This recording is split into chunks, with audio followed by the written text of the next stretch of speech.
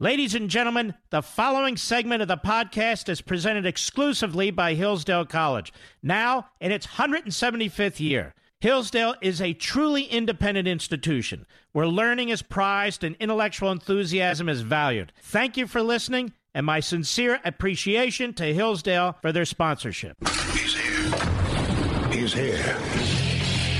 Now, broadcasting from the underground command post, deep in the bowels of a hidden bunker, somewhere under the brick and steel of a nondescript building, we've once again made contact with our leader, Mark Levin.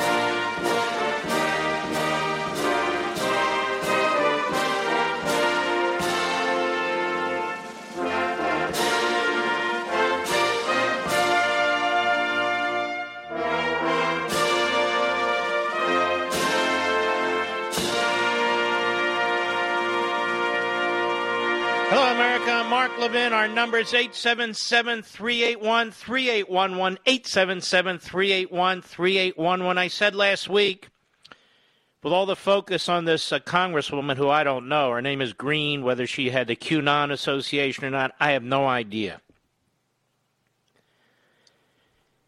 But Washington wants her out. The media want her out. The Democrats want her out. The Republican establishment wants her out. I have never seen this kind of an organized, concentrated force throughout the Washington, D.C. complex of forces focused on Ilhan Omar. I said it last week. Ilhan Omar, Tlaib Rashid, Rashid Tlaib, AOC. These are individuals who have said horrific things, not before they were elected, although they did that too, but when they were elected. That is, while they were public officials. While they were public officials. Now, the Democrat Party circled the wagons around Omar, who's an anti-Semite of long standing. They circled the wagon around Tlaib, an anti-Semite of long standing. How about their comments causing deep wounds to many? When Nancy Pelosi called our federal law enforcement stormtroopers, that was pretty hurtful, don't you think, ladies and gentlemen? When James Clyburn did the same, I think that was problematic. So I'm not a special pleader for Ms. Green. I don't know anything about her, quite frankly. There's other things to do. But I don't remember all the huddling with the Speaker of the House and Majority Leader Steny Hoyer of the Democrats sitting down with Omar to decide her fate. I don't remember the Democrat caucus coming together to decide her fate. I remember them circling the wagons, protecting this anti-Semitic reprobate, changing the language in a resolution to water it down, to scattershoot, and never mentioned her name. Not once. And therein is the difference between the Democrat Party and the Republican Party. I don't remember Mitch McConnell taking off on Omar. Do you? I remember Donald Trump doing it, and when he did it, he was attacked for attacking a woman of color. You remember that? So I don't sit here and listen to the moral preening of Washington, D.C.,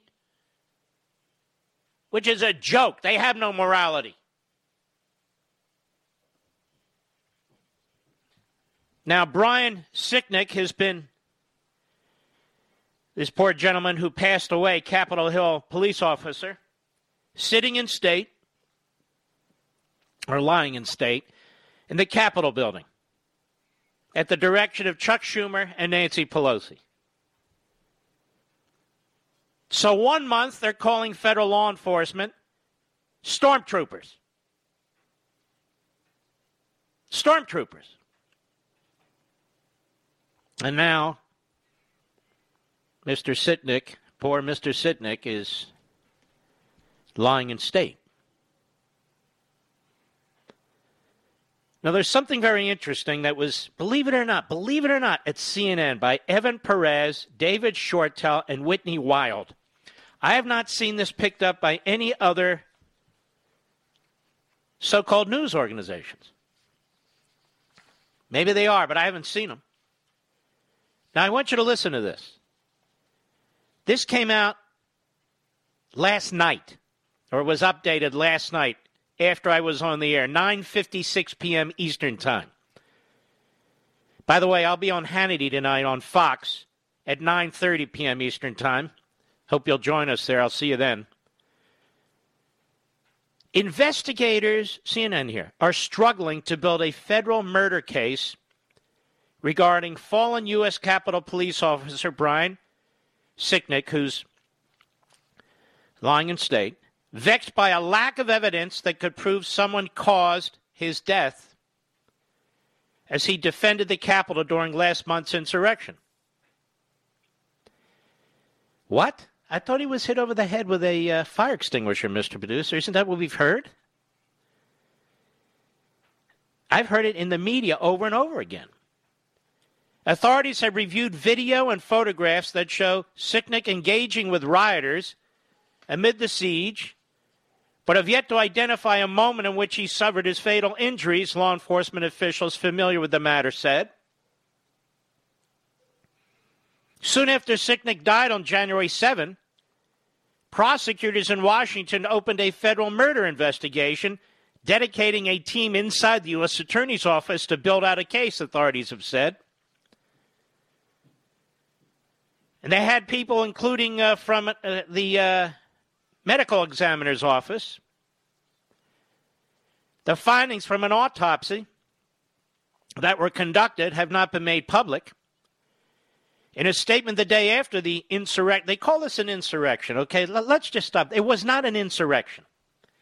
We know what an insurrection is. There was an insurrection in Burma, with the full force of the military in Burma overthrew the government there, okay? This was not an insurrection, but you're going to hear that word repeated in here. You're going to hear it ingrained in all news reports from today and yesterday going forward, because they want you to believe that Donald Trump and his supporters were involved in an insurrection. The people who attacked the Capitol building were thugs, are criminals, are being tracked down and prosecuted, as they should be.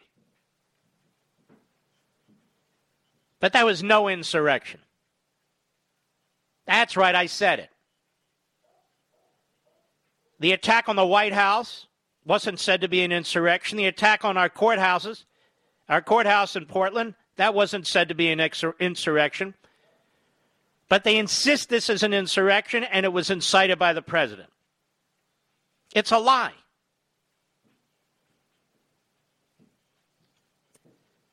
Sicknick is lying in honor at the Capitol building. Congressional leaders announced late last week bestowing on him a sacred tribute that's typically reserved for dead American political leaders, writes CNN. In Sicknick's case, it's still not known publicly what caused him to collapse the night of the insurrection. Findings from a medical examiner's review have not yet been released, and authorities have not made any announcements about the ongoing process. I'm just reading what's here in CNN. We all know whatever CNN reports has to be accurate. According to one law enforcement official, medical examiners did not find signs that the officer sustained any blunt force trauma, so investigators believe that early reports that he was fatally struck by a fire extinguisher are not true. Earlier reports, it's endless reports. One possibility being considered by investigators is that Sicknick became ill after interacting with a chemical irritant like pepper spray or bear spray that was deployed in the crowd. But investigators reviewing video of the officers' time around the Capitol haven't been able to confirm that in tape that has been recovered so far, the official said. The case could also be complicated if Sicknick had a pre-existing medical condition. It could not be learned if he did. A spokeswoman for the U.S. Capitol Police declined to comment for this story, citing the ongoing investigation. Well, I'm just reading from CNN.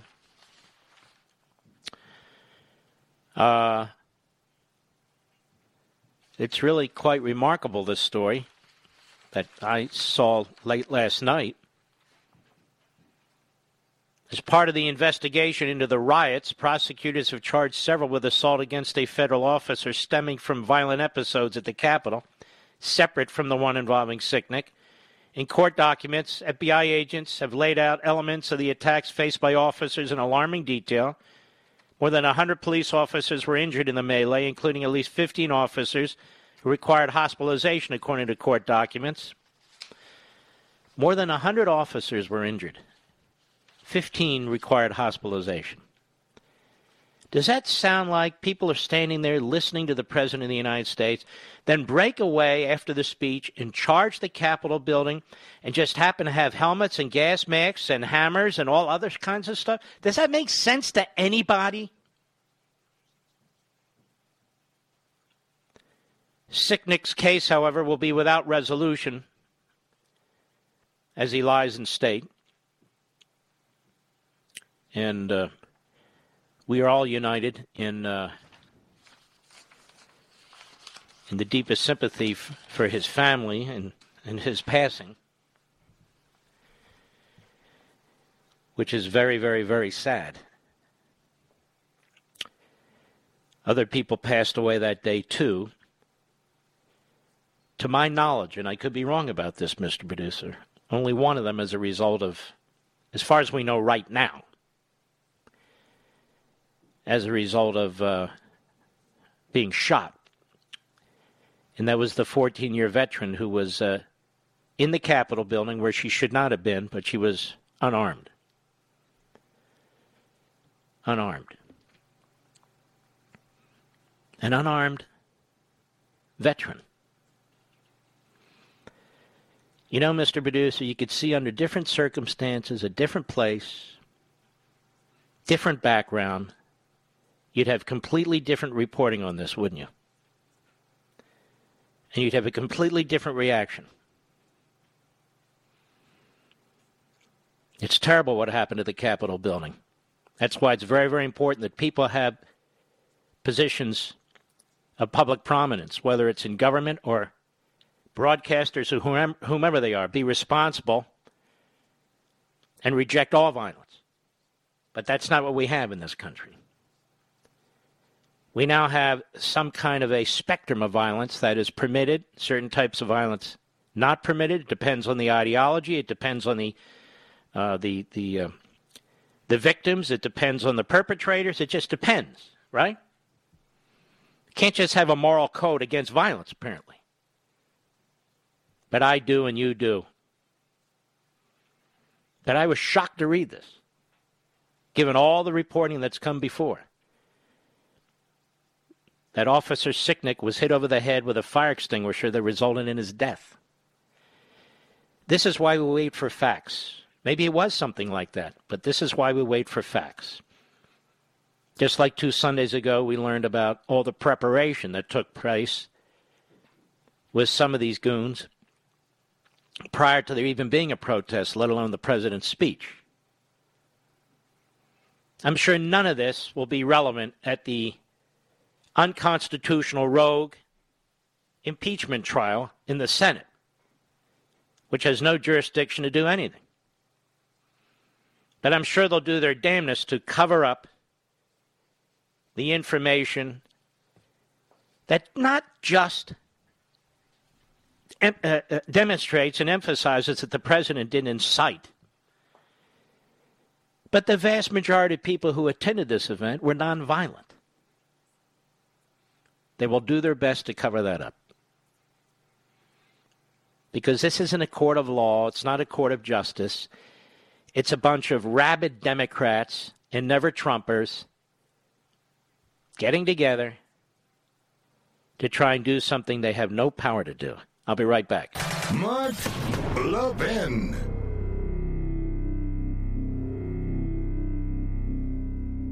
Are you worried about America's future? Times of trouble are full of reasons to despair. But those who built and have preserved our country didn't despair. So to do our part, we need to draw on the books, the history, and the ideas that gave our forefathers and mothers strength and inspiration. Hillsdale College was founded in 1844 to teach these very things, and it teaches them still today. We can all study these things, all with Hillsdale College professors right in our homes. Through Hillsdale's free online courses, we can study the history of our civilization, the wisdom of ancient and Judeo-Christian philosophers, and the writings of Shakespeare and Mark Twain. We can reacquaint ourselves with our Constitution. We can learn how the Constitution has been undermined, and more importantly, how it can be recovered. Friends, as we fight in defense of family, faith, and freedom, let us draw on the best of the past with Hillsdale's guidance to save the greatest nation on earth. Begin learning today at levinforhillsdale.com. That's Levin for Hillsdale.com. levinforhillsdale.com.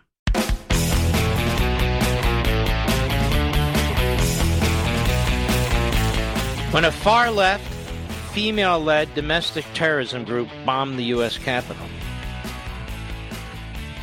what happened to the leaders of that movement? I talked about this some days ago. Over at Front Page magazine, Lloyd Billingsley reminds us. He reminds us what took place on the evening of November 7, 1983, which I will discuss with you after the break. He reminds us that Bill Clinton commuted the sentences of the two leading offenders.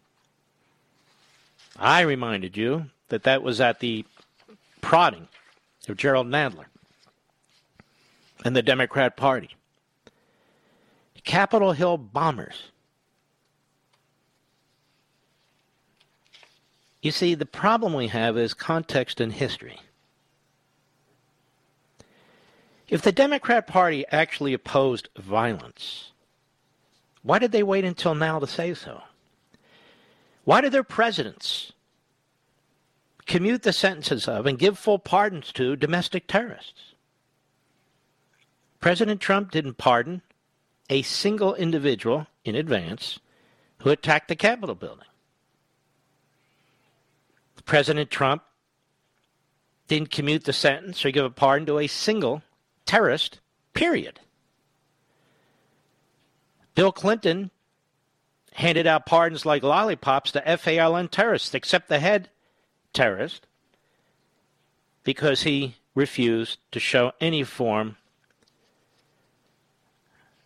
of apology whatsoever. Comes Barack Obama. Barack Obama pardons him. Pretty shocking, don't you think, ladies and gentlemen? Eric Holder was Deputy Attorney General at the time that Clinton did what he did and helped him do what he did. And Eric Holder was also quite supportive of the pardon that the head of the FALN, the most radical of the radicals, received. So I want to delve into this briefly upon our return.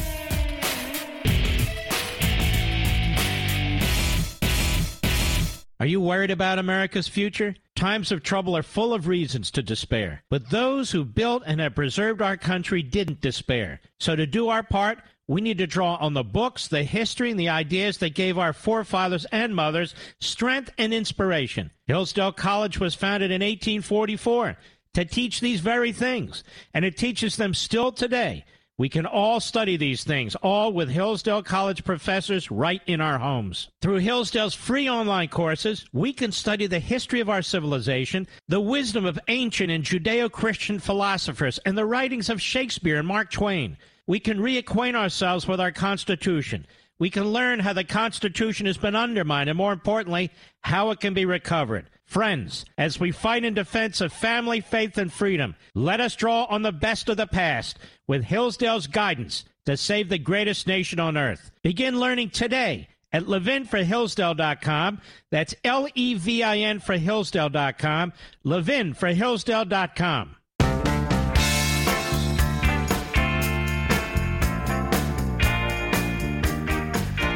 Mark Levin, making conservatism great again. Dial in now, 877-381-3811.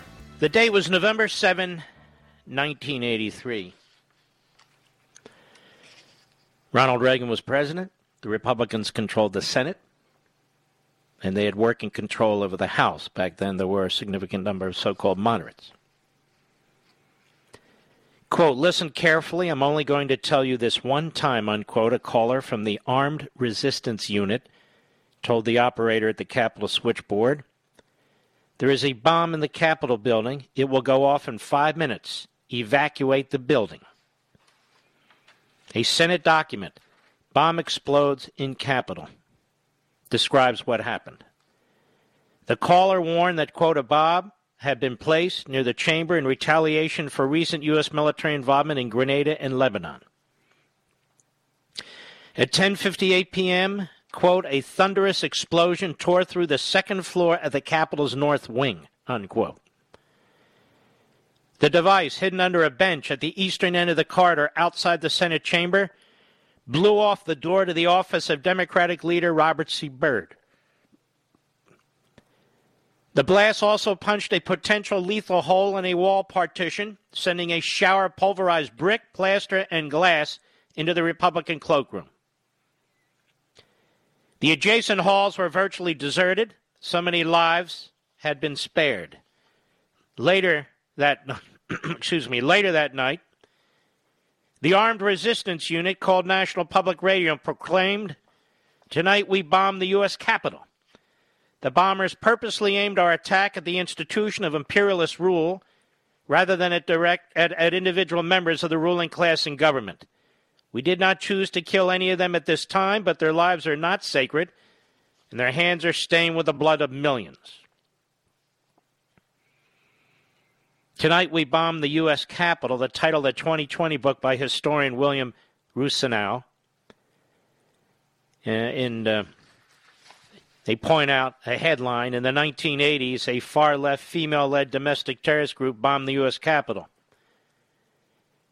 The Armed Resistance Unit was part of the May 19th Communist Organization, named for the shared birthdays of Malcolm X and Ho Chi Minh, and dedicated to the violent overthrow of the United States government. According to Rousseau, the May 19th Communist Organization was the first and only woman-created and women-led terrorist group with leaders including Judy Clark, daughter of high-level Communist Party officials, and Marilyn Buck and Susan Rosenberg. They're sort of an offshoot of the Weather Underground, which essentially cracked up in the mid-1980s, Rosenau explained. These women decided to continue the armed struggle. Many of them had been in the Weather Underground, but they thought the Weather Underground had made important ideological mistakes. The terrorist group's bombings claimed no victims, but they really at least debated amongst themselves quite intensely the assassination of police officers, of prosecutors, of military officers. Their inventory of weapons included dynamite, detonation cord, and Uzi machine guns, fully automatic with sawed-off barrels. Marilyn Buck attended UC Berkeley, joined Students for a Democratic Society, later lent her services to the Black Liberation Movement. Susan Rosenberg, daughter of progressive parents, saw herself as part of the struggle against U.S. imperialism. At 29, Rosenberg made the FBI's most wanted list as a suspect in the prison escape of Joanne Chizamard of the BLA, Black Liberation Army. Rosenberg was also wanted for a 1981 Brinks robbery in which 2 police officers and a guard were killed. In 1984, police caught her with 12 guns, some 200 stolen sticks of dynamite, 200, more than 100 sticks of DuPont Trovex explosives, and hundreds of fake ID documents. In 1985, Rosenberg was sentenced to 58 years. But through a plea deal, she escaped additional time for aiding and abetting a series of bombings at the U.S. Capitol, the National War College, and New York Patrolmen's Benevolent Association. After 16 years in prison, the veteran of the May 19th Communist Organization caught a break. On January 20, 2001, his final day in office, President Bill Clinton commuted Rosenberg's sentence. 2011, Rosenberg published An American Radical, Political Prisoner in My Own Country, and went on to become vice chair of Thousand Currents, fiscal sponsor of Black Lives Matter Global Network. As it happens, Mitt Romney also supports Black Lives Matter. The 2012 presidential loser calls the January 6th riot an insurrection. But like other politicians, he kept rather quiet during the violent, riotous summer of 2020. Anyway, the violence of Antifa and right-wing extremists, explains William Rosenau, hardly rises to the level of left-wing political violence of the 60s, 70s, and 80s, as the author wrote in Politico. The 70s and 80s were a time of political derangement and violent upheaval, and May 19th was in the thick of it.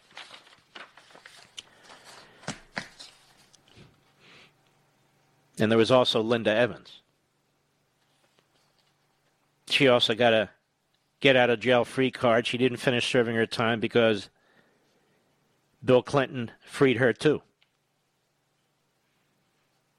So they free these terrorists. They free these domestic terrorists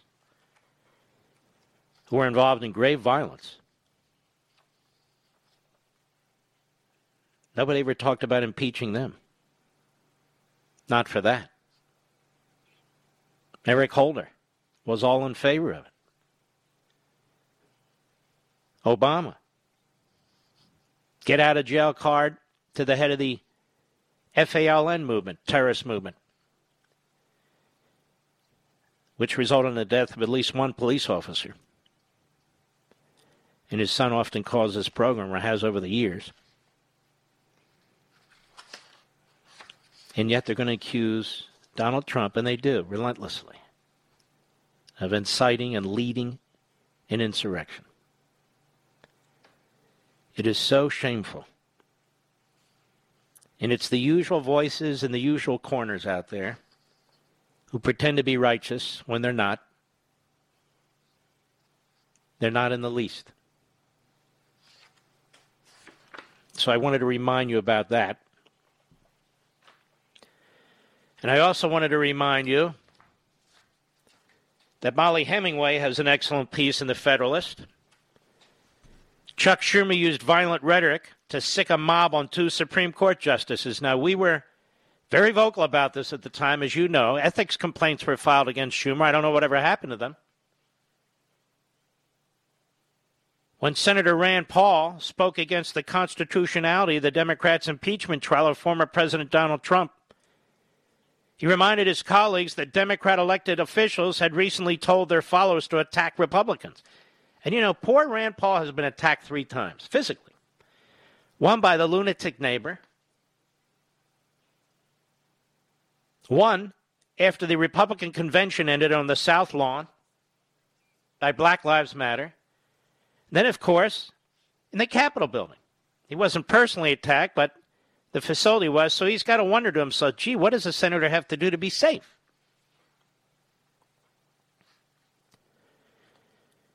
Now, if Trump was to be impeached for asking followers to peacefully and patriotically make their voices heard by members of Congress on January 6th, what to do with Democrats' more incendiary rhetoric and actions? Wondered Rand Paul. Kamala Harris solicited funds to bail out the rioters who destroyed Minneapolis during 2020 Summer of Rage. Maxine Waters called on Democrats to seek out Republicans in public places and create a crowd and push back and then let them know they're not welcome anymore anywhere. The Bernie Sanders supporter who nearly killed House Republican Whip Steve Scalise at a baseball field in Virginia said he was motivated to kill for health care after Sanders and other Democrats had said the Republican health care plan was to kill many Americans. Senator Cory Booker told his supporters at one gathering in D.C. to please don't just come here today and then go home. Go to the Hill today. Get up and please get up in their face of some congresspeople. One example Paul left out of his excellent speech is even more relevant to next week's impeachment trial. Less than 1 year ago, Senator Chuck Schumer of New York led a mob on the steps of the Supreme Court while a case was being heard and tried to thwart the natural deliberation of justices by violently threatening two of them to rule in favor of his or other Democrats' preferred outcome. He said, I want to tell you, Gorsuch, I want to tell you, Kavanaugh, you have released the whirlwind, and you will pay the price. You won't know what hit you if you go forward with these awful decisions. Schumer threatened the two most recently confirmed justices, Gorsuch and Kavanaugh. The threat was so alarming that even leftist activists such as Lawrence Tribe condemned it. Schumer received a rare same-day rebuke from Chief Justice John Roberts, who said, justices know that criticism comes with the territory, but threatening statements of this sort from the highest levels of government are not only inappropriate, they're dangerous. Then Senate Majority Leader Mitch McConnell condemned Schumer's remarks as astonishingly reckless and completely irresponsible. But Josh Hawley's efforts, Senator Hawley of Missouri, to censure Schumer for his violent threats were scuttled. They were scuttled. The Washington Post write-up of Schumer's threats focused instead on Republican opposition to them. GOP seizes on Schumer's remarks, read the headline. Schumer's threats came just 17 months after the Supreme Court had been besieged and attacked by abortion activists upset at Kavanaugh's confirmation. Like the January 6th event, the October 2018 siege also involved Vice President Mike Pence being condemned by protesters. As he walked down the steps of the U.S. Senate following the vote to confirm Kavanaugh, the crowd greeted him with chants of shame. Across the street, hordes of protesters broke through a police barricade and attempted to beat down the 13-ton bronze door of the court. Protesters included a topless woman with a Hitler mustache and another woman who scaled the Contemplation of Justice statue in front of the court and sat in her lap to the cheers of other protesters.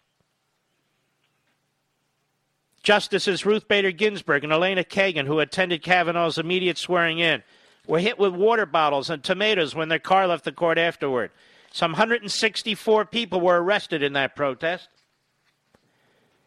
For all the concern about disruptions to the constitutional processes regarding Electoral College votes on January 6, there was far less concern from corporate media and others on the left when Democrat mobs completely disrupted the constitutional proceedings for confirming a Supreme Court justice in 2018. The Center for Popular Democracy brought 600 protesters to Washington, staging a demonstration in and around the Capitol. On August 1, 2018, following the group's rally, 74 protesters were arrested when they blocked the Senate hallways to prevent Kavanaugh from meeting with senators. Kavanaugh's first day of hearings included 63 interruptions from Senate Democrats and more than 70 arrests of protesters. The protesters had been flown in by Planned Parenthood Action Fund from across the country. Winnie Wong, a senior advisor to the Women's March, explained their carefully coordinated message. Members going into the hearing room were given a script where we suggest certain messaging that may resonate more. The storytellers' travel and accommodations were paid for, as were their legal aid and bail if they were arrested, which was generally the goal. Later in the hearings, the organizers of the protesters, the Women's March and Center for Popular Democracy, were warning activists that being arrested 3 times might lead to a night in jail. The group raised sums of more than 6 figures to finance the protest. This is well organized and scripted, said Wong. This isn't chaos. Protesters also occupied senators' offices, managed to shut down the Capitol building, and trap senators in elevators. All this was done to disrupt the constitutional process for confirming a justice. We were planning to shut down the Capitol building, but the authorities were so scared of the women's wave that they shut it down for us, read a tweet from one activist. Particularly by the standard adopted by the media and Democrats for the second impeachment of Trump, Schumer bears responsibility for the protests and riots at the Supreme Court and in the Senate office buildings, as well as the attempt to destroy the life and family and reputation of Kavanaugh. Within 23 minutes of Kavanaugh's nomination, Schumer said, "I will oppose Judge Kavanaugh's nomination with everything I have."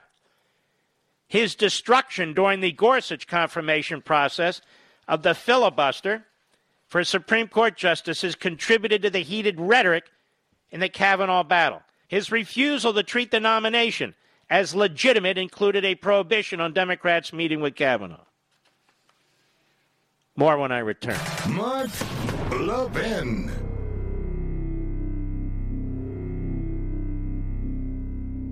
Are you worried about America's future? Times of trouble are full of reasons to despair. But those who built and have preserved our country didn't despair. So to do our part, we need to draw on the books, the history, and the ideas that gave our forefathers and mothers strength and inspiration. Hillsdale College was founded in 1844 to teach these very things, and it teaches them still today. We can all study these things, all with Hillsdale College professors right in our homes. Through Hillsdale's free online courses, we can study the history of our civilization, the wisdom of ancient and Judeo-Christian philosophers, and the writings of Shakespeare and Mark Twain. We can reacquaint ourselves with our Constitution. We can learn how the Constitution has been undermined, and more importantly, how it can be recovered. Friends, as we fight in defense of family, faith, and freedom, let us draw on the best of the past with Hillsdale's guidance to save the greatest nation on earth. Begin learning today at levinforhillsdale.com. That's Levin for Hillsdale.com. levinforhillsdale.com.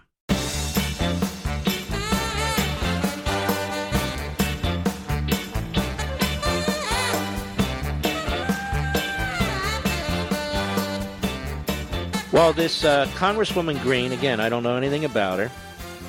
Apparently she's in trouble for things that she has posted and said in the past, some of which are apparently really sort of stupid stuff, nut job stuff. Okay.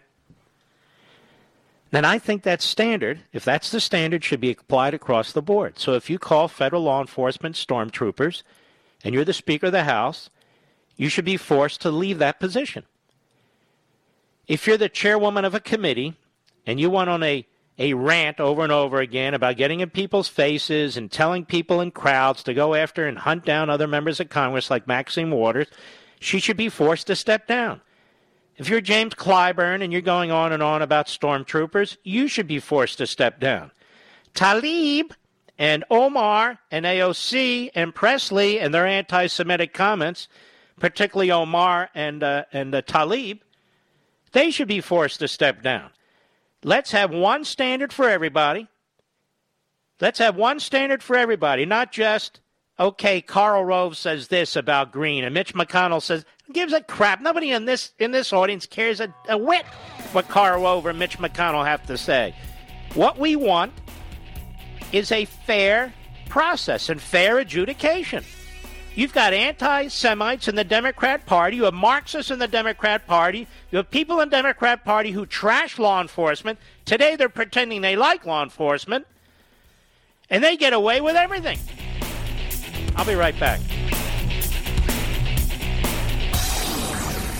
From the Westwood One Podcast Network. He's here. He's here.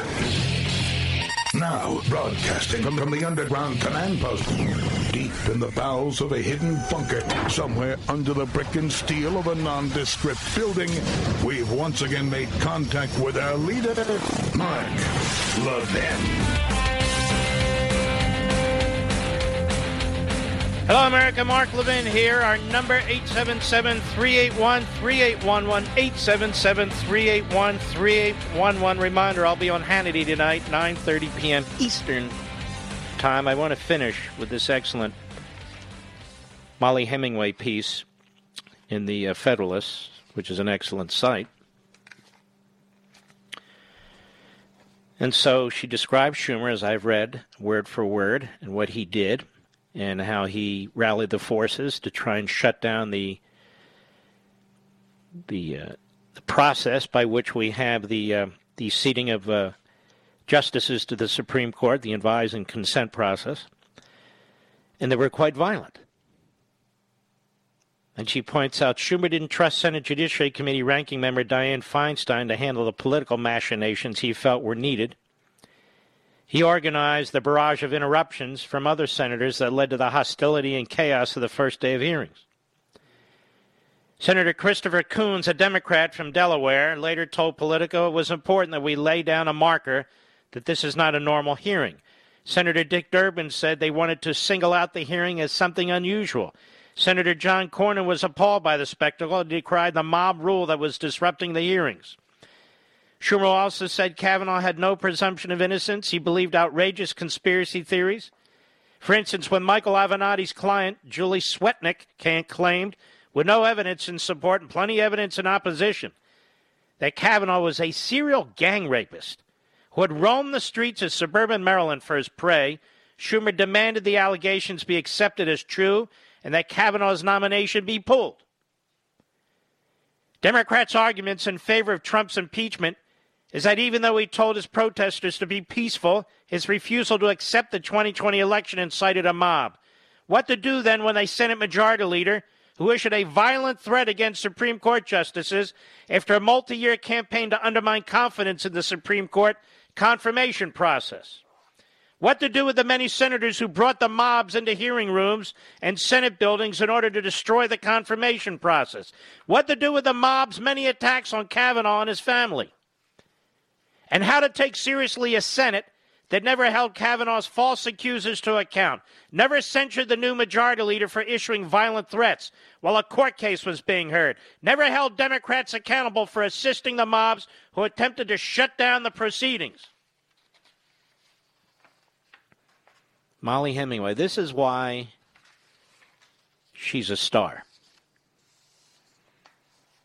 A brilliant thinker and writer. This is why Mollie Hemingway is a star. See, I'm not afraid to hand out stars. She absolutely is. I want to remind you what Chuck Schumer said in March 2020. His threats against Justices Kavanaugh and Gorsuch. And yes, the violence that followed.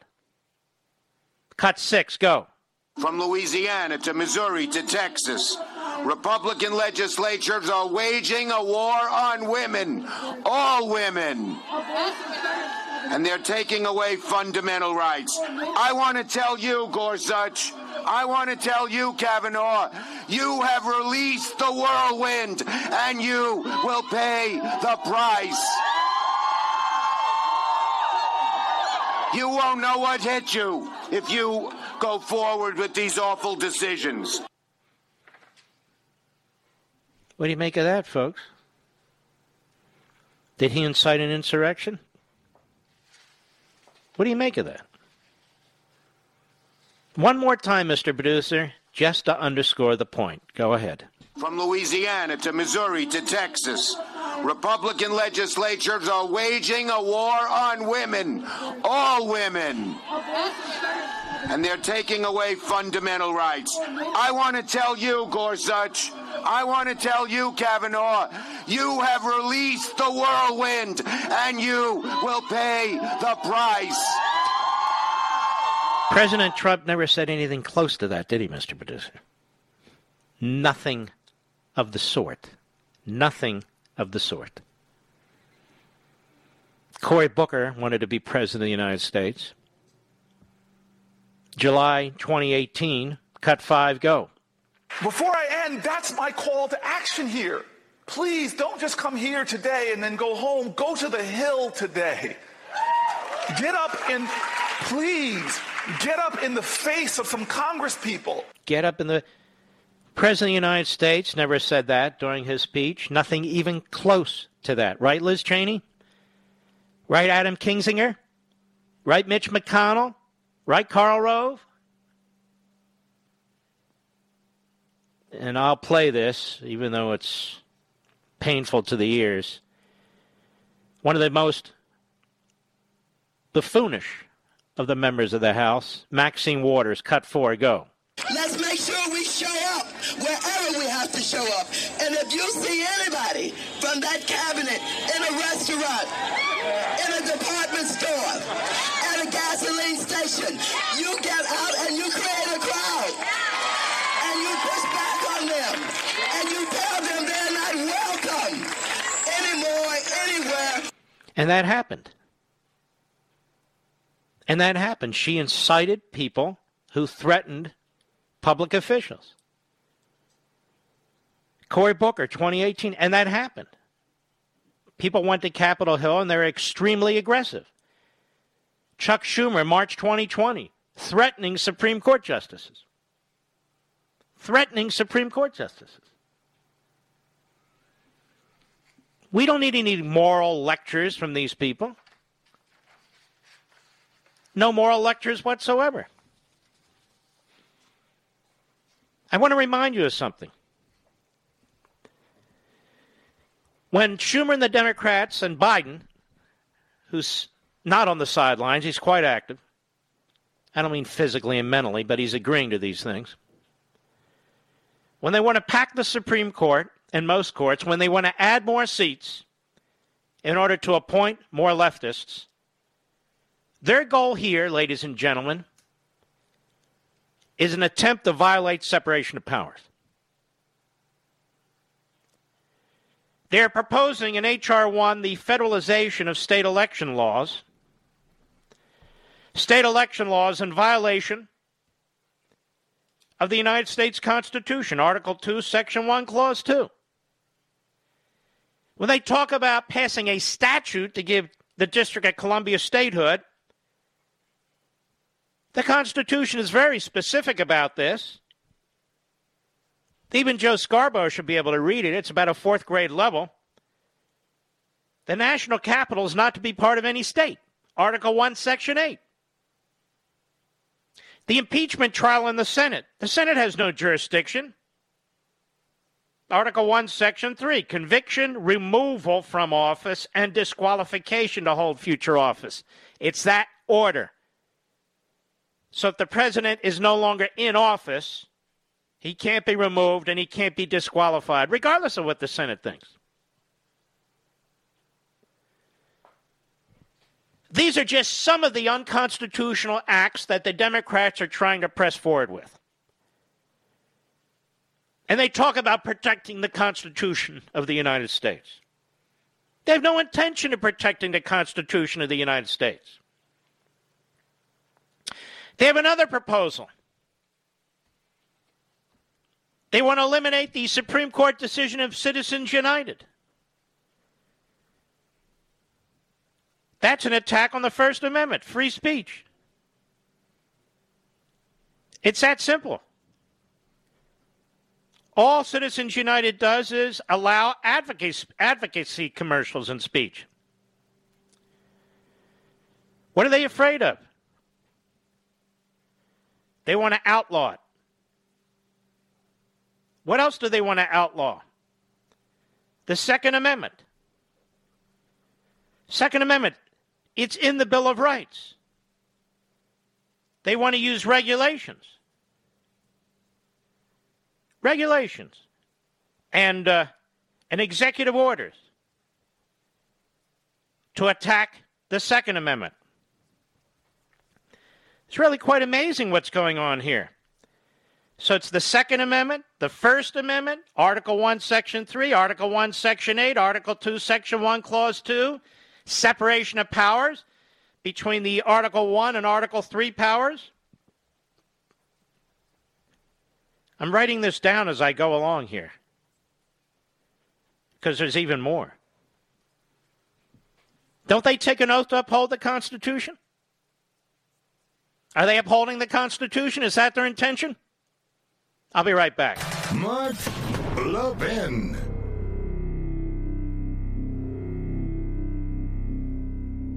Over 2,000 of you, my listeners, made the switch from overpriced wireless carriers to Pure Talk over the past few months. We want the rest of you to join us and to see what we're talking about. If you're with AT&T and Verizon or T-Mobile, your family could save over $800 a year just by switching to Pure Talk. You get great coverage, you can keep your phone and your number, and you'll save a fortune. Pure Talk is the top-rated wireless company by Consumer Affairs with the absolute best consumer service team based right here in America. Does that sound good? Well, it gets better. Right now, get unlimited talk, text, and 6 gigs of data, just $30 a month. And if you go over on data, they don't charge you for it. They don't care. Go to puretalkusa.com and enter promo code Levin Podcast. Again, puretalkusa.com, promo code Levin, Levin Podcast. And when you do, you'll save 50% off your first month. That's puretalkusa.com, promo code Levin Podcast. Pure Talk USA, simply smarter wireless.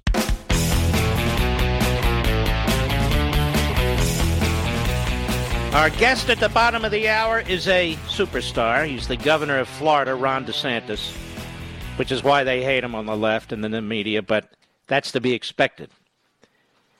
But what a superb leader and statesman. Just outstanding. And fearless. Absolutely fearless. So damn impressive, quite frankly. So as I sit here during the break, what else have they done? Or are they planning to do? The Second Amendment. They want to use regulations and executive orders to destroy it. To destroy it. This is the Bill of Rights. Biden's over 40 executive orders and actions violate separation of powers. President doesn't make substantive law. Article 2 versus Article 1 powers. What else? As I'm sitting here and thinking, Keystone XL Pipeline executive order. What's that have to do with the Constitution, Mark? Well, guess what? Private citizens, and yes, private companies, have property rights. It's called the Taking Clause. And they took property in violation of the Fifth Amendment. In violation of the Fifth Amendment. Meanwhile, these clowns want you to believe that they're the ones standing for the Constitution. They don't give a damn about the Constitution. Are you kidding me? Well, the Constitution says that on January 6th, we stand here, we count the electors, and we can't say anything. Well, what about your violations and preparing to violate? Article 1, Article 3, Article 2, Section 1, Clause 2, Article 1, Section 8, Article 1, Section 3. What about that? What about the First Amendment, the Second Amendment, the Fifth Amendment? What about separation of powers? All on the table. Isn't that amazing? All on the table. As I sit here and talk to you, I can think of more. Equal protection. Under the Bill of Rights, the Fifth Amendment, and under the Civil War, post-Civil War amendments, the 14th Amendment, equal protection. Every citizen in this country has a right to equal protection. So when Joe Biden signs executive orders that reject equal protection, but that insist decisions be made based on pigmentation, based on faith, based on ancestry, based on genitalia, based on what you do with your genitalia, that violates the 5th and 14th Amendments, the equal protection clauses of the United States Constitution. But don't worry, ladies and gentlemen, they believe in the Constitution. No incitement there. No incitement there. No dictatorship. No mob rule. No. They're all wearing ties and jackets. They have their hair properly combed. If they're bald, they're getting plugs. All kinds of cool stuff going on in Washington, D.C. Absolutely appalling, Mr. Producer. Do we have any good callers? I'm surprising Mr. Call Screener, Mr. Producer. Well, let's get a really good caller who's on point. Let's see. Who do you have there? XM Satellite, Jason in the state of Michigan. You're a Michigander. How are you, sir? I'm excellent, Mark. Thanks for taking my call. It's an honor to speak with you. Thank you. I feel like Republicans, conservatives don't have we don't have anybody representing us, Mark. And when you look at what they're doing with President Trump, what's going on with Marjorie Taylor Greene, what happened at the Capitol, Republicans simply do not stand shoulder to shoulder and fight for conservatives and fight for Americans that vote Republican. And in my opinion, you were reading a piece where you said that it was a coordinated effort to shut down the Capitol during the Kavanaugh hearings. In my opinion, what happened at the Capitol on the 6th was a coordinated effort by Democrats using Antifa and Black Lives Matter. All right, never mind. How did he get through, Mr. Call Screener? Sometimes people lie to get through. Guy has no facts to back that up as much as people wish it were true. None. So we have to dismiss him. Who's next on the call line there, please? The great WABC Thomas on Long Island. Go right ahead, sir. Yeah, I'm so thrilled that you brought up the M19 from 1983. I stumbled on the book over the summer. I'm sorry, what is the M19? M19 was that group of women. Is that what their name was? Yeah, the name was the M19, as you pointed out, the birthday of... May 19th, right. May 19th. That's what they were called, the M19. Well, I found the book, I read it. Some of it was a little disgusting. If you read it, you'll know what I'm talking about. But, at that time, I was telling Mr. Producer there, during that period of time, I worked for the news director of a local radio station on Long Island here, and I never saw that in the media. I never saw it on the AP, and I'm wondering why that wasn't big news in 1983. I think it was big news in 1983. I was alive at the time. I was working in the Reagan administration.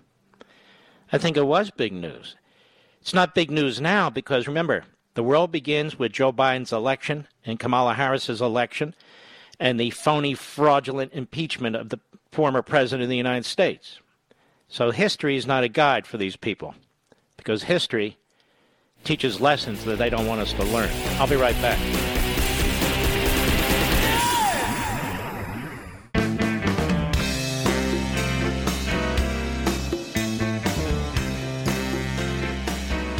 But then, the thunder on the right. Call in now, 877-381-3811. Well, it's a pleasure to have the outstanding governor of Florida on the program, Ron DeSantis. How are you, sir? I'm doing outstanding, Mark. How are you doing? Yes, you are. I'm doing very, very well. Many people are moving to Florida. Let's hope they don't bring some of their voting habits with them out of New York and New Jersey and Connecticut. Just saying. My family, I and my wife, we're transitioning, may I say, to Florida. Now, Governor, why is Florida sort of this place people want to go to escape these blue states and some of these even harsher red states? Why is that? Are you purposely trying to maintain and create an environment of liberty and prosperity? What is going on in Florida? Well, I think that's right, Mark. I think people, look, we're a very well-governed state. I mean, go before COVID, we have no state income tax. Our state budget is half of the budget of New York State, and yet our infrastructure is much better. Our schools perform better. And so people understand that. We also have taken on a lot of important issues. When I became governor, I appointed 3 conservative Supreme Court justices. We banned sanctuary cities. We just did E-Verify last year. So we've done a lot of things. We protect the Second Amendment.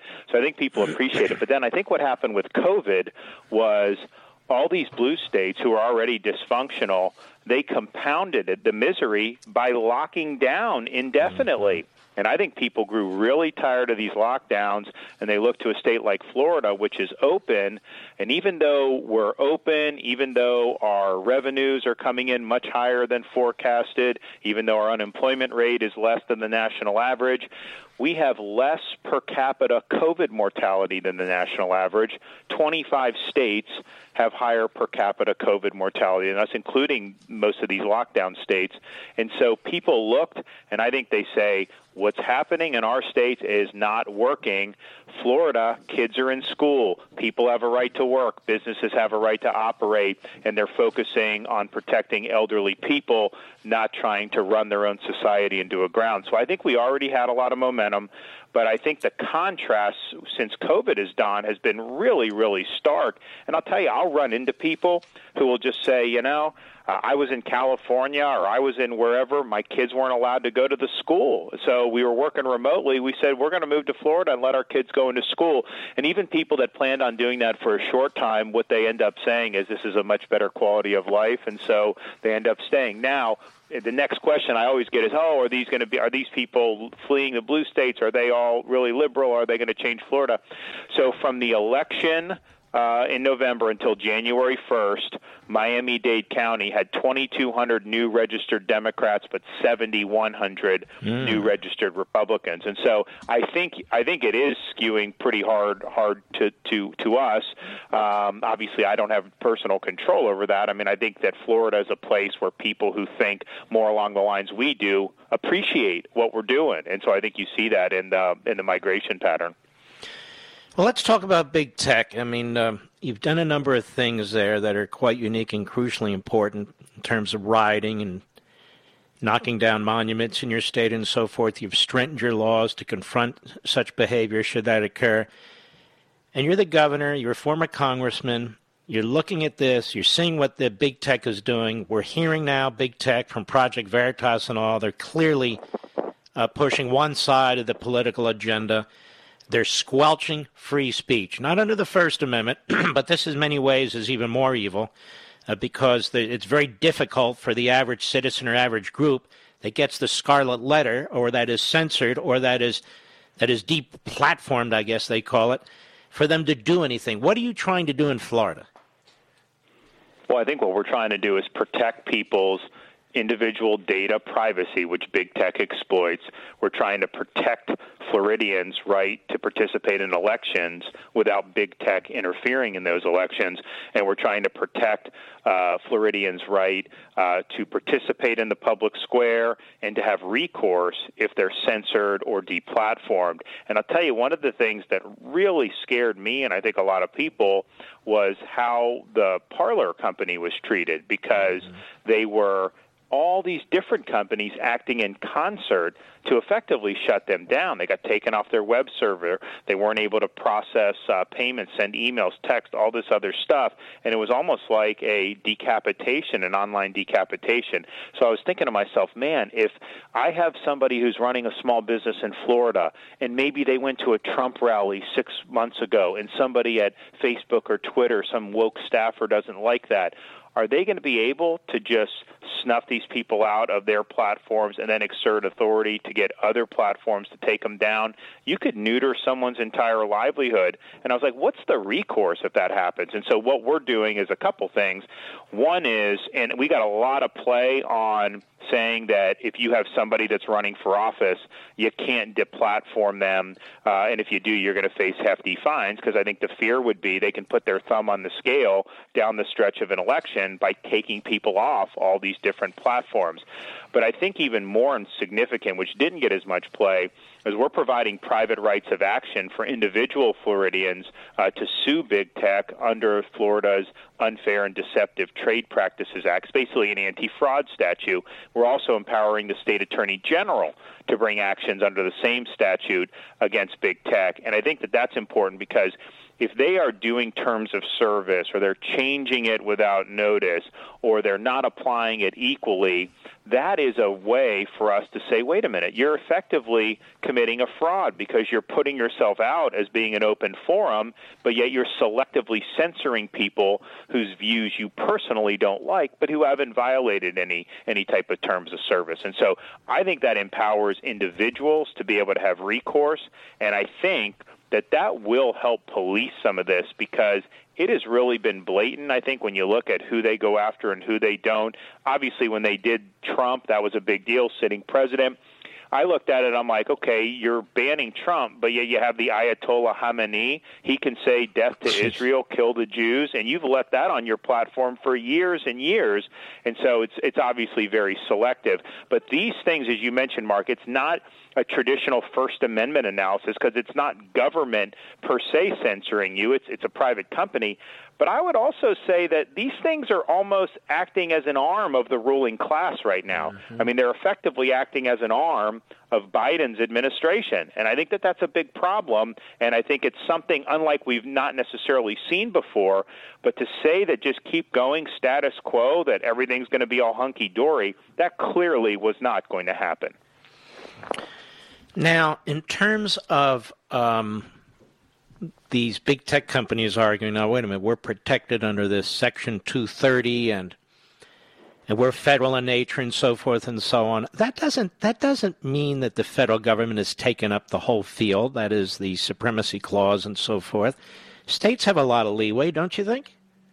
No, for sure. And I think what Section 230 would probably mean is that the federal government's protections of them would trump if a state tried to act in that sphere. So, for example, they are treated as platforms and not publishers. And so if somebody puts something that defames you, you can't sue Facebook or Twitter over that because they're considered neutral platforms. So if we tried to change that and contradict federal law there, then they may have a point. But they have no federal right to commit fraud. They have no federal right to not follow Florida's Unfair and Deceptive Trade Practices Act. They have no federal right to interfere in Florida elections. I mean, Mark, for example, you guys say you come down to Florida, you're in your house, you invite me over when I'm running for re-election, and you have signs made and all this types of stuff. That would be a contribution to my campaign. You would have to declare that as either an in-kind or we'd have to pay you for what you put out. So how come that would be a contribution if you did something just using your home, but they could actually suffocate a candidate or they can elevate a candidate using these algorithms with a clear intent to put the thumb on the scale? That's not considered an in-kind contribution. Now, if they were publishers, you would say, hey, treat them like a newspaper. Obviously, newspapers have their biases, but they're acting under the color of being platforms that have this Section 230 protection. So they can't have their cake and eat it too. Either they're going to act as publishers and be able to put their thumb on the scale, in which case they would lose that federal protection, or if they have it for Section 230, you can't then go interfering in elections by favoring one candidate over another without that being something that would be counted as a contribution. Mm-hmm. Now, where does this stand in your state? You have to go through the legislature, right? We do. So our legislature is going to reconvene for the regular session at the beginning of March. But in my press conference, I had the Speaker of the House and the President of the Senate standing with me. So I think that we have Republican majorities in both chambers. So I think you're going to see strong majority support for this. And I'll tell you, Mark, even though this has kind of aroused our side because they're targeting conservatives, there are people across the political spectrum who believe that big tech needs to be held accountable. So I'm not even sure it's even going to be a purely partisan issue. We'll see how it goes. So I think that we're going to definitely be able to do something strong. It's got to go through the legislative process. But the fact that those guys were standing with me shows that there's a lot of interest in the legislature in punching this in the end zone. And you also, let's circle back to the vaccines and so forth. I noticed this spokesperson for the President of the United States took a shot at Florida. You know, you have half of your vaccines sitting there. My understanding was, your position was, look, I'm going to prioritize the senior citizens here. This isn't New York or New Jersey. This isn't Michigan or California. We know who dies from this. We know who has a dire reaction to this virus. Individuals who are elderly and individuals with various maladies. And I want to make sure this is a two-shot process. That's what the science says. You got to get the first shot and the second shot. My understanding is that's what you're doing. Is that correct? Right. And when she said that, Florida was number one in the country of the 10 most populous states for per capita doses administered. We have done more senior citizens than any other state by a country mile. We're reporting well over 1.3 million, but these reports lag, Mark, so we probably are closer to 1.5 because it takes 4 or 5 days for all these things to show up in our reports. And so we've done the highest percentage of all of our vaccines administered to senior citizens of any other state, and we've reached almost 30% of all Florida seniors have had at least one shot. We do more more first doses a week than we've been getting, and obviously there's going to be a limit to how long we can do that without getting more vaccine. But what she was trying to suggest was we got a big dump of the Moderna vaccine that week, which was for the second doses that people had. We're now ripping through those second doses, but those were previously scheduled doses, so you don't just take the second dose and then just give it to people who aren't on schedule. So it's not like it was a huge lag, but it would be between 2 to 5 days, depending on when they're scheduled to come in. This past week, we've seen a big increase in second doses so far. Monday, Tuesday, Wednesday, big increase in that. And so you're going to have hundreds and hundreds of thousands of Florida seniors with their second doses since she said that. So I think they're just trying to play politics. I mean, look, they said that they inherited no plan from Operation Warp Speed. That is factually false.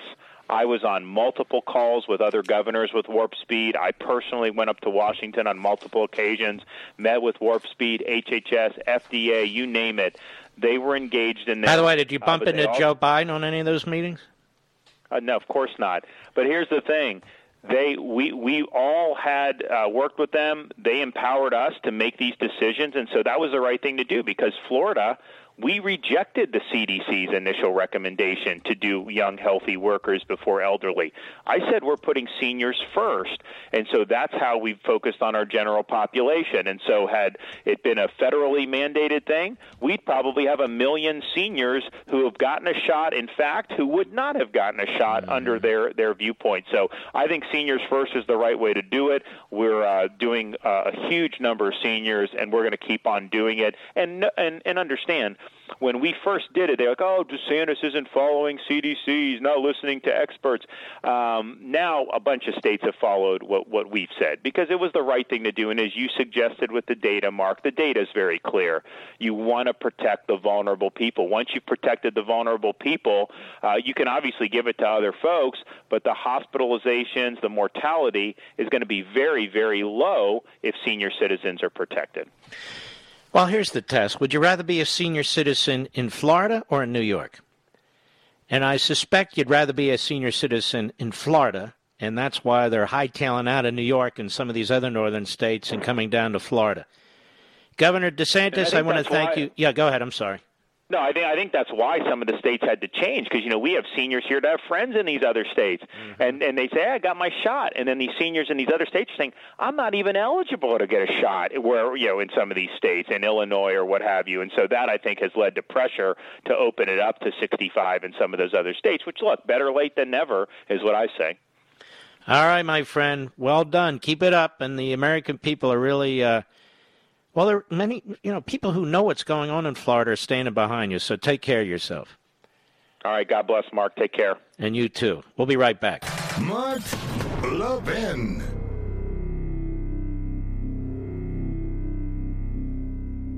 Over 2,000 of you, my listeners, made the switch from overpriced wireless carriers to Pure Talk over the past few months. We want the rest of you to join us and to see what we're talking about. If you're with AT&T and Verizon or T-Mobile, your family could save over $800 a year just by switching to Pure Talk. You get great coverage, you can keep your phone and your number, and you'll save a fortune. Pure Talk is the top-rated wireless company by Consumer Affairs with the absolute best consumer service team based right here in America. Does that sound good? Well, it gets better. Right now, get unlimited talk, text, and 6 gigs of data, just $30 a month. And if you go over on data, they don't charge you for it. They don't care.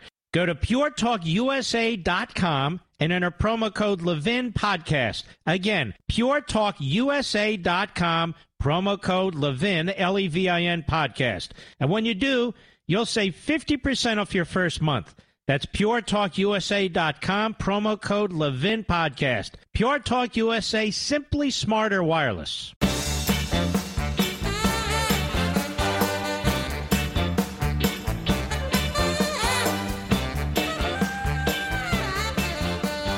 Did I hear that Geraldo said that if Liz Cheney is kicked out from her leadership post in the House among the Republicans, he'll leave the Republican Party?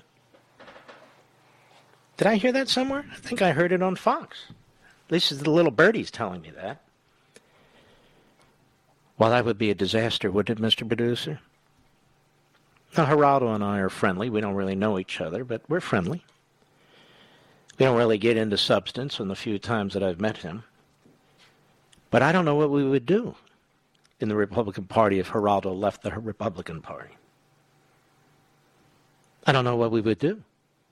Would he become an independent? Would he become a Democrat? I may lose some sleep over this, Mr. Producer. Not really. Not really. Remember, 9:30 p.m. Eastern Time, I will see you on Hannity on the Fox News Channel. I haven't been there in about 3 weeks. Why, Mark? Why? Because I don't want to overdo it on TV. I don't want to do it all the time. I've got my own platforms. I'm working on a brand new book. Keeps me busy morning, noon, and night. But here and there, I feel I need to make an appearance. Not because I need the publicity, but because I feel I need to make a point. And tonight is one of those nights. So I'll see you 9:30 p.m. Eastern Time on Hannity. I'll be right back. From the Westwood One Podcast Network. Ladies and gentlemen, this final hour of the podcast is sponsored exclusively by AMAC, the Association of Mature American Citizens. Now over 2 million conservative members strong, AMAC believes in and stands up for the values that we care about: faith, family, and freedom. Thank you for listening, and please support AMAC. And you can become a member at amac.us/join. He's here. He's here. Now, broadcasting from the underground command post, deep in the bowels of a hidden bunker, somewhere under the brick and steel of a nondescript building, we've once again made contact with our leader, Mark Levin.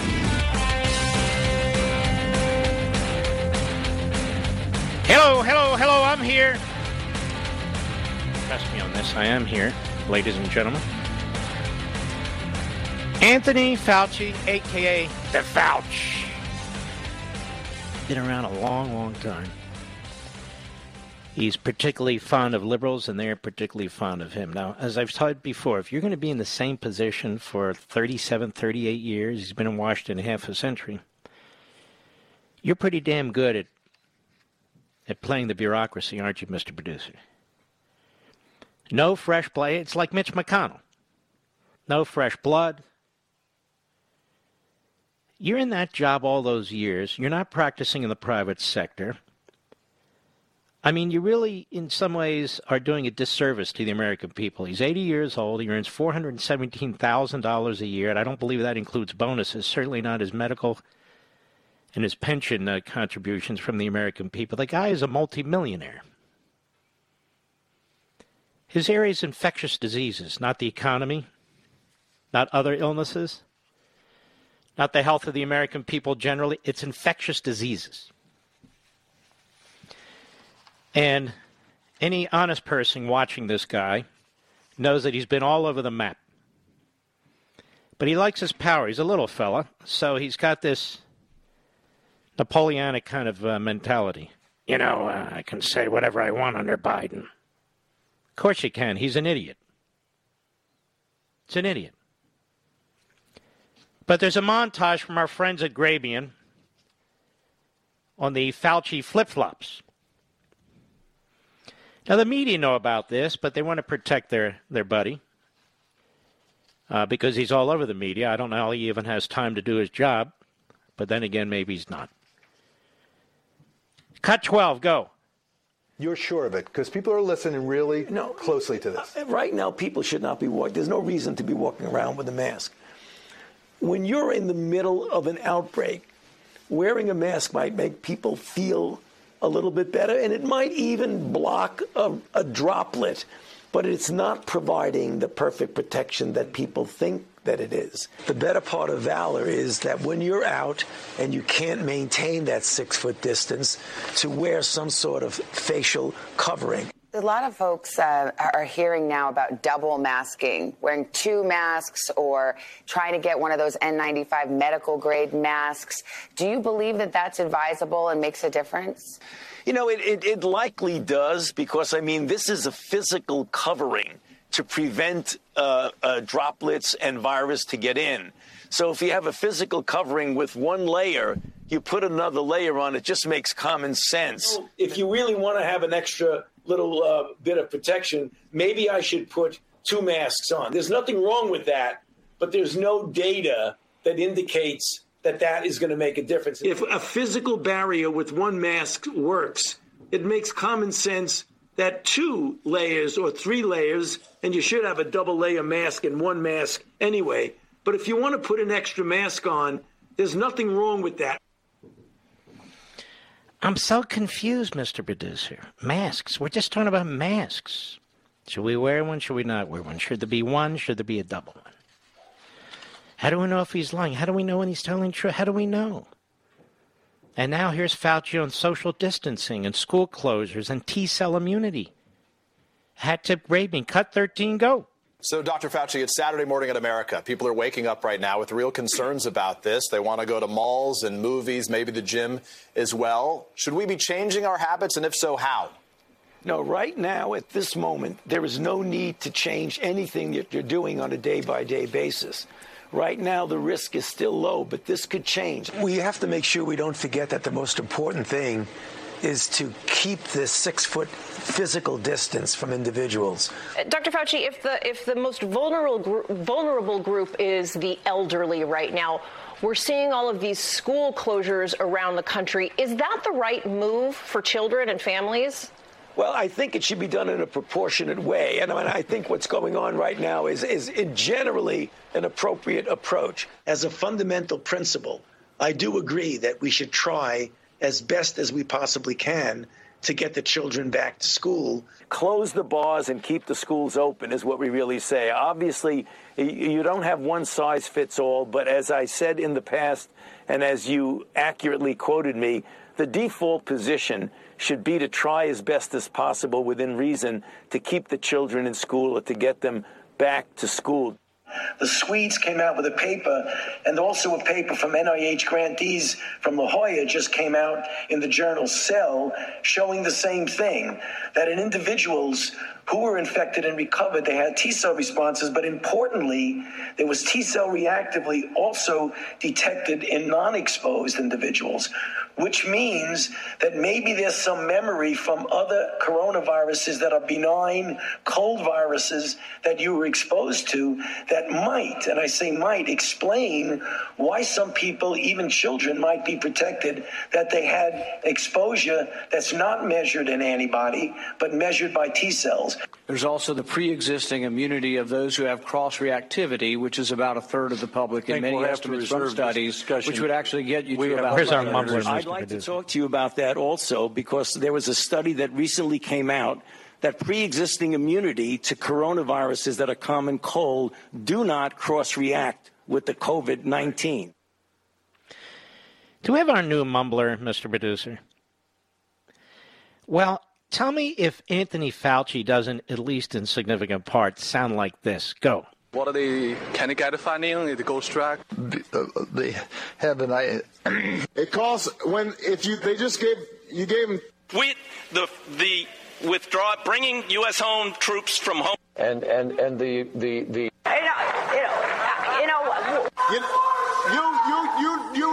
you need somebody. Wait, so finally,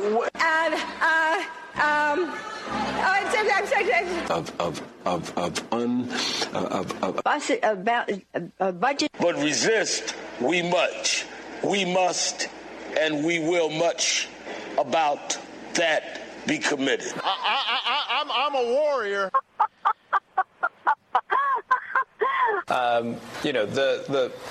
It was. I mean, they said that. Look, was it him? Why? I didn't. If we, we can walk and chew gum. We hold these truths to be self-evident. All men and women created by you know the thing. True international effort to pressure. Been impeached for inciting the insurrection. Donald John Trump incited the insurrection. A bevy of Democrats and media types, with one homeless person thrown in for good measure. Did they not sound like Fauci? The montages of Fauci? Well, the masks, maybe you feel good, but there's a little spittle here, Well, maybe you should wear masks. Yeah, you need to wear masks. It's your patriotic duty. Yeah, science tells us to wear masks. Maybe you should wear 2 masks, as a matter of fact. 2. If you can wear 2 masks, that's double the pleasure, double the fun. You can wear 2 masks there and sort of double up. Well, it's not actually compelled or necessary to wear 2 masks if you choose just to wear 1, or maybe you don't want to wear any, but I suggest that you wear 1. What about social distancing, or what I used to call socialist distancing? Well, yes, 6 feet, preferably, 20 feet if you could, because, if you sneeze and the wind's blowing, that damn crap, that can cut all the way across the field there. You don't want it splattering on your mask or both your mask. No. And then you touch it, and then you touch your face, and no. You don't want to be touching after you wear a mask. Don't touch your face. Maybe wear 2 masks. A burqa. We like burqas here at the infectious disease unit over here at the wherever we are. And yes. Now back to social distancing. You might want to keep this. Just remember, on the holidays, don't go anywhere. The weekends, don't go anywhere. Just remember this. During your work days, work from home. Don't go anywhere. Well, you're on TV everywhere. That's all right. I need to get the word out here. I need to be as bumbling and confusing as possible. You know who he reminds me of, Mr. Producer? The comedian, Professor Irwin Corey. Remember how we used to play his shtick? He reminds me of Professor Irwin Corey. Okay, go. We generally have a question period, and there were some questions that were asked me. Here is a question. Professor, why do you wear tennis shoes? Well, that's a 2-part question. First, you ask why. Well, why has been plaguing man since time immemorial. Statesmen, philosophers, educators, teachers, scientists have been asking the ultimate why. And in these few moments allocated me, it would be ludicrous on my part, for the sake of brevity, to delve into the ultimate why. Do I wear sneakers? Yes! And so I feel that we must appreciate not only understanding, but as Joachim Ben Zakkai once said, remember, wherever you go, there you are. You get my point, Fauci? I actually think he's Professor Irwin Corey. We'll be right back. Mark Levin.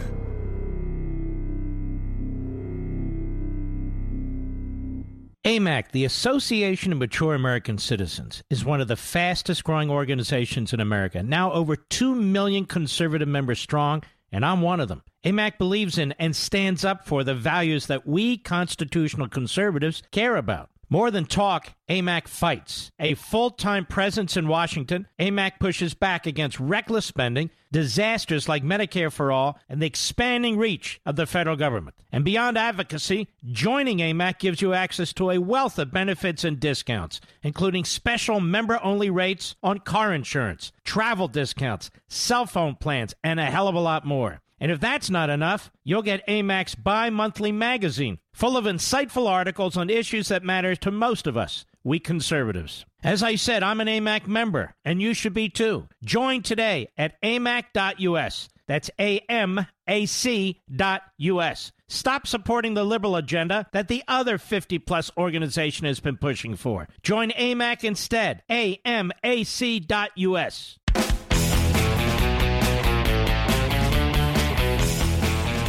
Don't you miss Kaylee and Sarah and our man Spicer? You get Jen Psaki. Mark the P silent. I wish it was. No, but she acts away, and she comes across as somebody who's utterly unprepared. She doesn't have to worry about being prepared. She works for an idiot, and the media will take care of her, so she doesn't really have difficulty. she's got a problem with Space Force. And I don't know why. I think she'd be the perfect cadet for Space Force. She's a space cadet. Don't you think, Mr. Producer?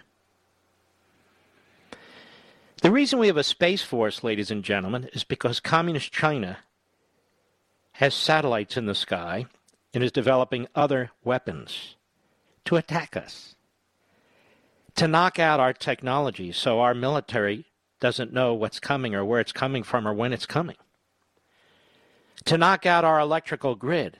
And Jen Psaki thinks that's funny because she's an idiot who works for an idiot. She has no idea what the Space Force is. She thought it was a meeting of Biden space cadets. And maybe it is, but not the Space Force. And so you've heard this. She was asked this question and she mocks it because she's a space cadet. Cut 15, go. They ask whether the president has made a decision on keeping the scope of Space Force. Wow, Space Force. It's the plane of today. It is an interesting question. See, clearly she doesn't even know what the hell's going on. Listen, if it doesn't have to do with race equity and open borders and attacking Trump, I don't really know what I'm doing up here. I mean, you should see the meetings I'm in with Joe Biden. He literally sits there with his tongue hanging out like a dog on the table. I don't know what to do. The spittle and all that, it's grotesque. And he's got all these liver spots all over his hands and his forehead and his head, and we put as much makeup over. It's a horrible thing to watch this. You don't have to front for him. I have to front for him. That's why I have to keep circling back. You should see in the Oval Office. That's all we do, walk in circles. I'm circling back. And where's Kamala? Kamala's nowhere. She's off on her own. So I have to deal with Joe. Go ahead. I am happy to check with our... shut up, you idiot. Now she's asked a question today, is Jen Psaki, by Kristen Fisher. Maybe she's going to be a real reporter. We'll see. Kristen Fisher, I believe. Cut 16, go.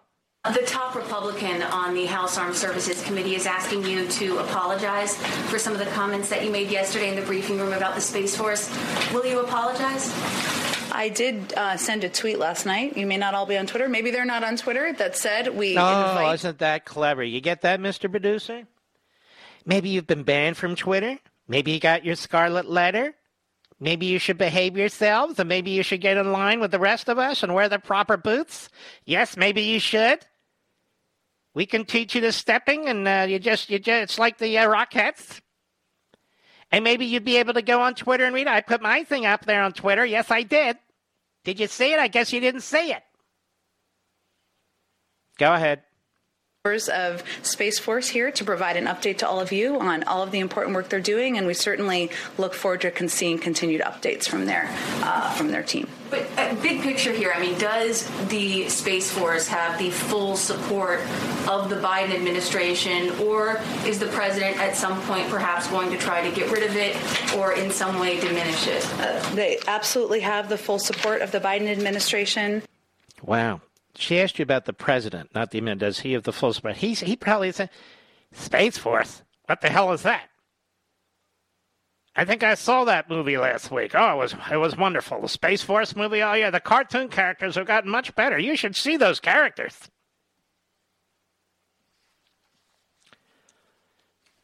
And then we have John F. Kennedy, John F. Student Kennedy, or John F.U. Kennedy.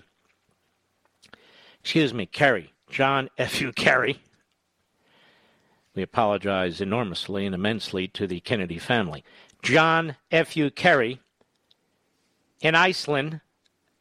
Fox found this, I suppose, in 2019. Now, keep in mind, John is the Mr. Climate Change guy with his yachts and his jets. And he puts out more carbon dioxide in one sentence than anybody ever. And it's obvious he's still injecting mashed potatoes and applesauce into his forehead as it droops down over his eyebrows and over his eyes and into his cheeks and into his jaw. Cut 14, go. On that issue, pollution, I understand that you came here with a private jet. Is that an environmental way to travel? If you offset your carbon, it's the only choice for somebody like me who is traveling the world to win this battle. I negotiated the Paris Accords for the United States. I've been involved in this fight for years. I negotiated with President Xi to bring President Xi to the table so we could get Paris. And I believe the time it takes me to get somewhere, I can't sail across the ocean. I have to fly to meet with people and get things done. But what I'm doing almost full time is working to win the battle. 2019, wasn't he a private citizen, Mr. Producer? Flying all over the world. I'll bet making tax deductions too. He has carbon offset. What's he offsetting with? I'm quite serious. These people are such slime balls. I'll be right back.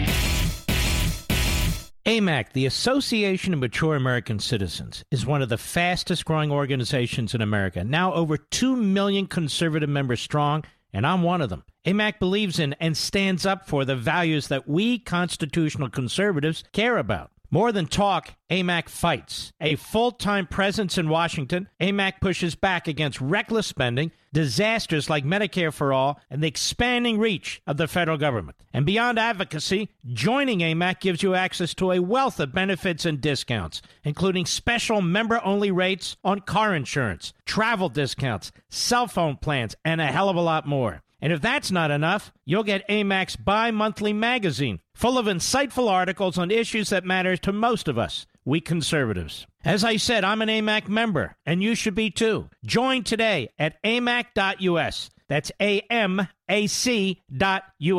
Stop supporting the liberal agenda that the other 50-plus organization has been pushing for. Join AMAC instead. AMAC.us.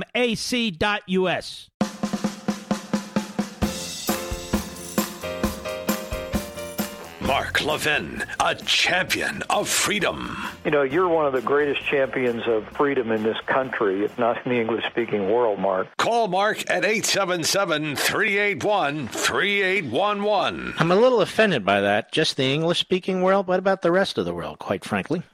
Now, Adam Kinzinger. Is Adam Kinzinger having a nervous or mental breakdown on national TV?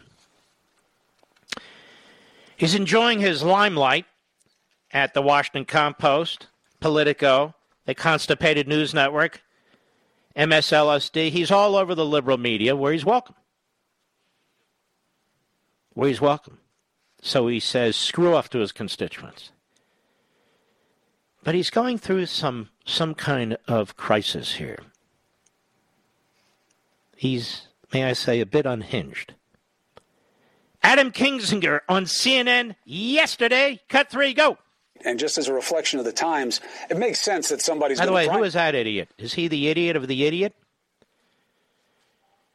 You know, it's just a reflection of the times here. Did he bring a big Q-tip with him, Mr. Producer? Go ahead. And just as a reflection of the times, it makes sense that somebody's going to primary you from a more, from an extreme part of the fringe. Yes. The only people who would primary Adam Kinzinger would have to be from the extreme part of the fringe, not just the fringe, not just the extreme part, but the extreme part of the fringe. Is every member of the Cuomo family an idiot? May I ask you that, Mr. Producer? The extreme part of the fringe going to challenge Kinzinger. Not conservatives or Tea Party. No. The extreme part of the fringe. No doubt white supremacists, I think, are going to challenge him. No question about that. Go ahead. Maybe anyway.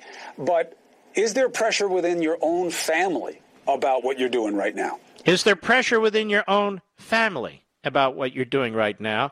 Which means Kinzinger told him or heard that there is pressure in his own family. How the hell else would you know to even ask that? But let's see what Kinzinger has to say. I mean, here he is, airing out the dirty laundry with his own family. What kind of guy is this? Go ahead. My immediate family is great, but there are some cousins of my father that sent a certified letter, a handwritten 2-page certified letter, said I was in the Devil's Army, among a whole bunch of other stuff. And then they doubled down about a week or two ago with another certified letter reaffirming their belief. And this is the kind of thing I laugh about it because it doesn't bother me. Yeah, it obviously bothers you. You're on national TV with a relatively small audience, nonetheless, whining about it. Your own family members. Have you ever considered that they may be right and they're trying to do an intervention with you, genius? Maybe you'll leave the Republican Party with Geraldo. What do you think? You think he will? And those Bush appointees who put out we're leaving the party. The cold of Trump. We can't take this anymore. There's the cold of Bush right there. And we can't take this anymore. We're going to leave the party. Well, go ahead. Who the hell cares? We don't even know who the hell you are. Go ahead, Adam. Doing this job and standing up for stuff for a while, but it's kind of indicative of what's happening in a lot of families. People that ascribe to QAnon or that take, politics. Slow down. QAnon. I didn't even know it was pronounced QAnon. Did you, Mr. Producer? I thought it was QAnon. QAnon is the new word for neo-Nazi, I guess, or Klansman. So if you stand up to the likes of Kinzinger and his ilk, you must be part of QAnon. Now, in this audience, 99.99% have no idea what the hell QAnon is. I don't. I don't even look to find out who the hell they are. Well, then you must really be part of QAnon. Why? Well, because part of their theory is you don't even know when you're a member. What? That's right. It's like unconscious racism. You're an unconscious QAnon member. Wait a minute. What's all this unconscious stuff? Oh, yes. Yes. You're an unconscious QAnon member. Well, what does that mean? That means that you don't agree with Adam Kinzinger. I'll tell you what. I'm doing a lot of reading on critical race theory, Marxism, which I've read, and it just is so depressing. And one of the things they do is they make it impossible for you to even challenge their arguments. You want to know why? Because they dismiss you. You're part of the dominant culture because you're white. Therefore, you have your narrative. It's seared into your brain. You're born with it. It's in your DNA. There's not a damn thing you can do about it. So don't bother even responding to my allegations. Oh, okay, I'm sorry. They're not big on free speech, notice. Marxists aren't. But look at Kinzinger, same thing. You disagree? You must be part of QAnon. What? What the hell are you talking? Oh, yes. QAnon. That's right. Go ahead. And any bond with family. That's what we got to get away from. It's tough to survive that. I don't know what the hell you're rambling on about. I'm doing fine with my family. Are you doing okay with yours, Mr. Producer? So he's got a family issue now. The family is very concerned that Adam is making an ass out of himself. And yet Adam thinks he's quite righteous. Just ask Adam. He'll tell you. My recommendation to his family members, don't send him any more certified mail. Do you agree, Mr. Producer? He's going to go on TV and read it. Look at my family member here. Pop, what are you doing here? Sending me a certified letter saying I'm on the Devil's team. Come on, Pop. Just because I didn't vote for Trump in 2016, didn't vote for him in 2020, voted to impeach him. Come on, Dad. Mom, Uncle, whatever. This guy is on an ego trip, but he's on the ego trip on networks that don't matter. MSLSD, the Constipated News Network. I'm sure the write-up in the Washington Compost and Politico are going to do him very, very well in the Republican primary. But he positions himself, as a right-of-center centrist who wants to restore the Republican Party and conservatism. Yes, the good old days of Trent Lott. Yeah, that was good. And Gerald Ford. Oh, yeah. And we all want to get behind the Mitch McConnell juggernaut train, don't we, ladies and gentlemen? Oh, you can. You got to be. Absolutely. And that train's not even as good as the John Cornyn train and the John Thune train. Oh, yeah, those guys, they're leaders. They got the pulse of the nation. Not really. Notice how they're coming to the defense of Liz Cheney. Now, there's more problems with Liz Cheney than I knew, but I'm seeing them now. She wasn't doing fundraising in any kind of an effective way for most of her colleagues, which you're supposed to do, apparently, as the number 3 leading Republican. Apparently, the other two did, McCarthy and Scalise. She went after a congressman who's a libertarian who she didn't like. She primaried him, had somebody she backed to primary him. By the way, Josh Hawley, you're a lawyer. You're a smart lawyer. You're former attorney general. I believe you went to Harvard or Yale Law School. These ads right now that the Lincoln Project's running against you are defamation, even if you are a public figure. These ads accusing you of murder, I believe you could still overcome the high bar that the Supreme Court has set. And you could sue them, sue every damn one of them for every penny they have, and conduct discovery. Because what they're accusing you of here is, I believe, in violation of even the New York Times Sullivan decision. I really do. It's that bad. It's that bad. These are smear merchants. As I saw, they had a pervert on their founding team, didn't they, Mr. Producer?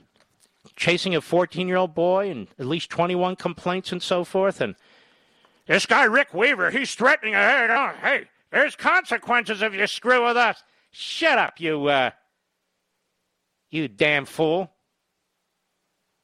There's a guy that should be wearing masks. 2, 3, 4 of them. Don't you think, Mr. Producer? A full facial mask. That's what that guy needs. With his 3 teeth and his cross eyes and his bizarre ears. But other than that, he's a good guy. I'll be right back. Mark Levin.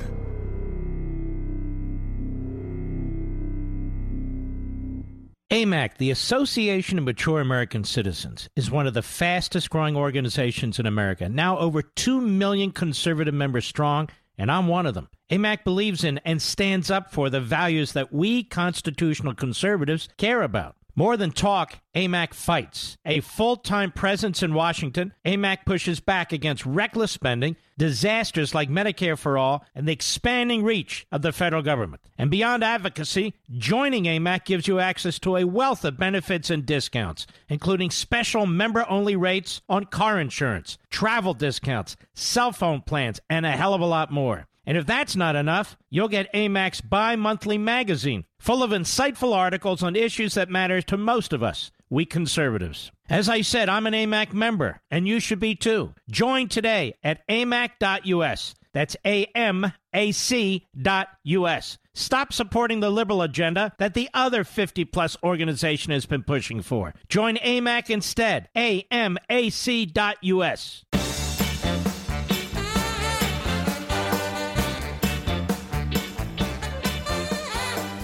This is from the, it's a great site, if I can remember it, the Post-Millennial.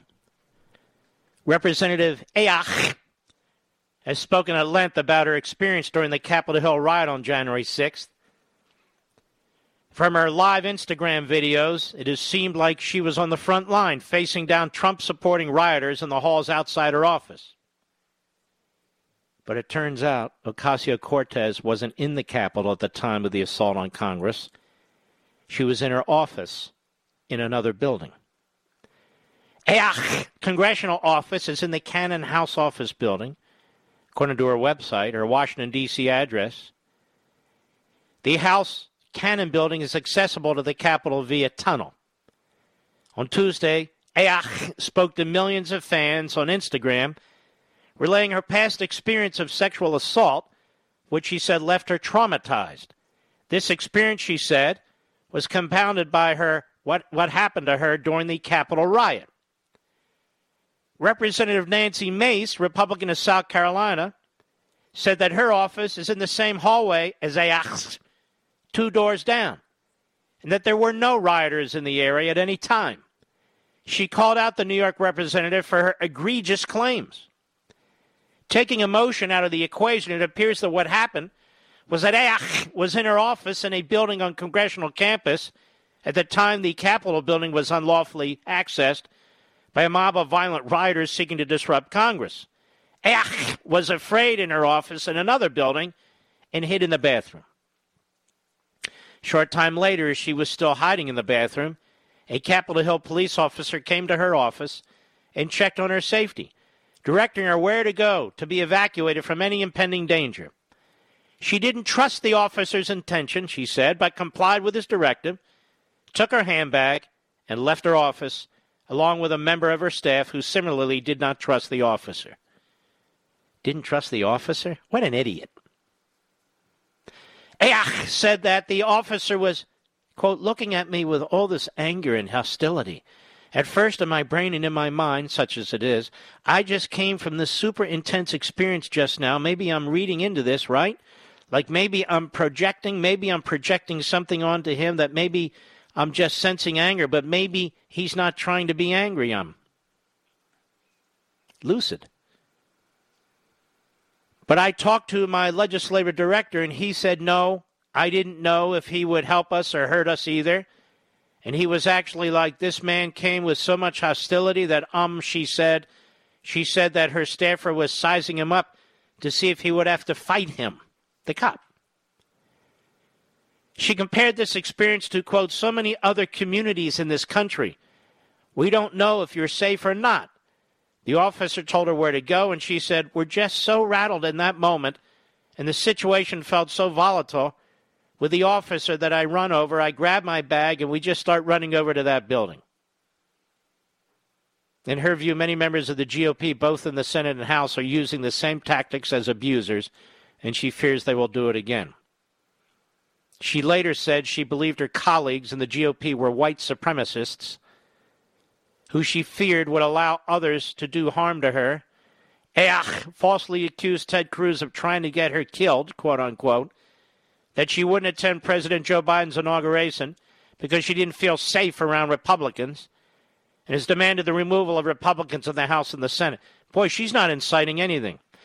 But according to the Republican congresswoman from South Carolina, a freshman, whose office is 2 offices down, nothing happened to their office building, in the Cannon office building. Not a damn thing. Nothing.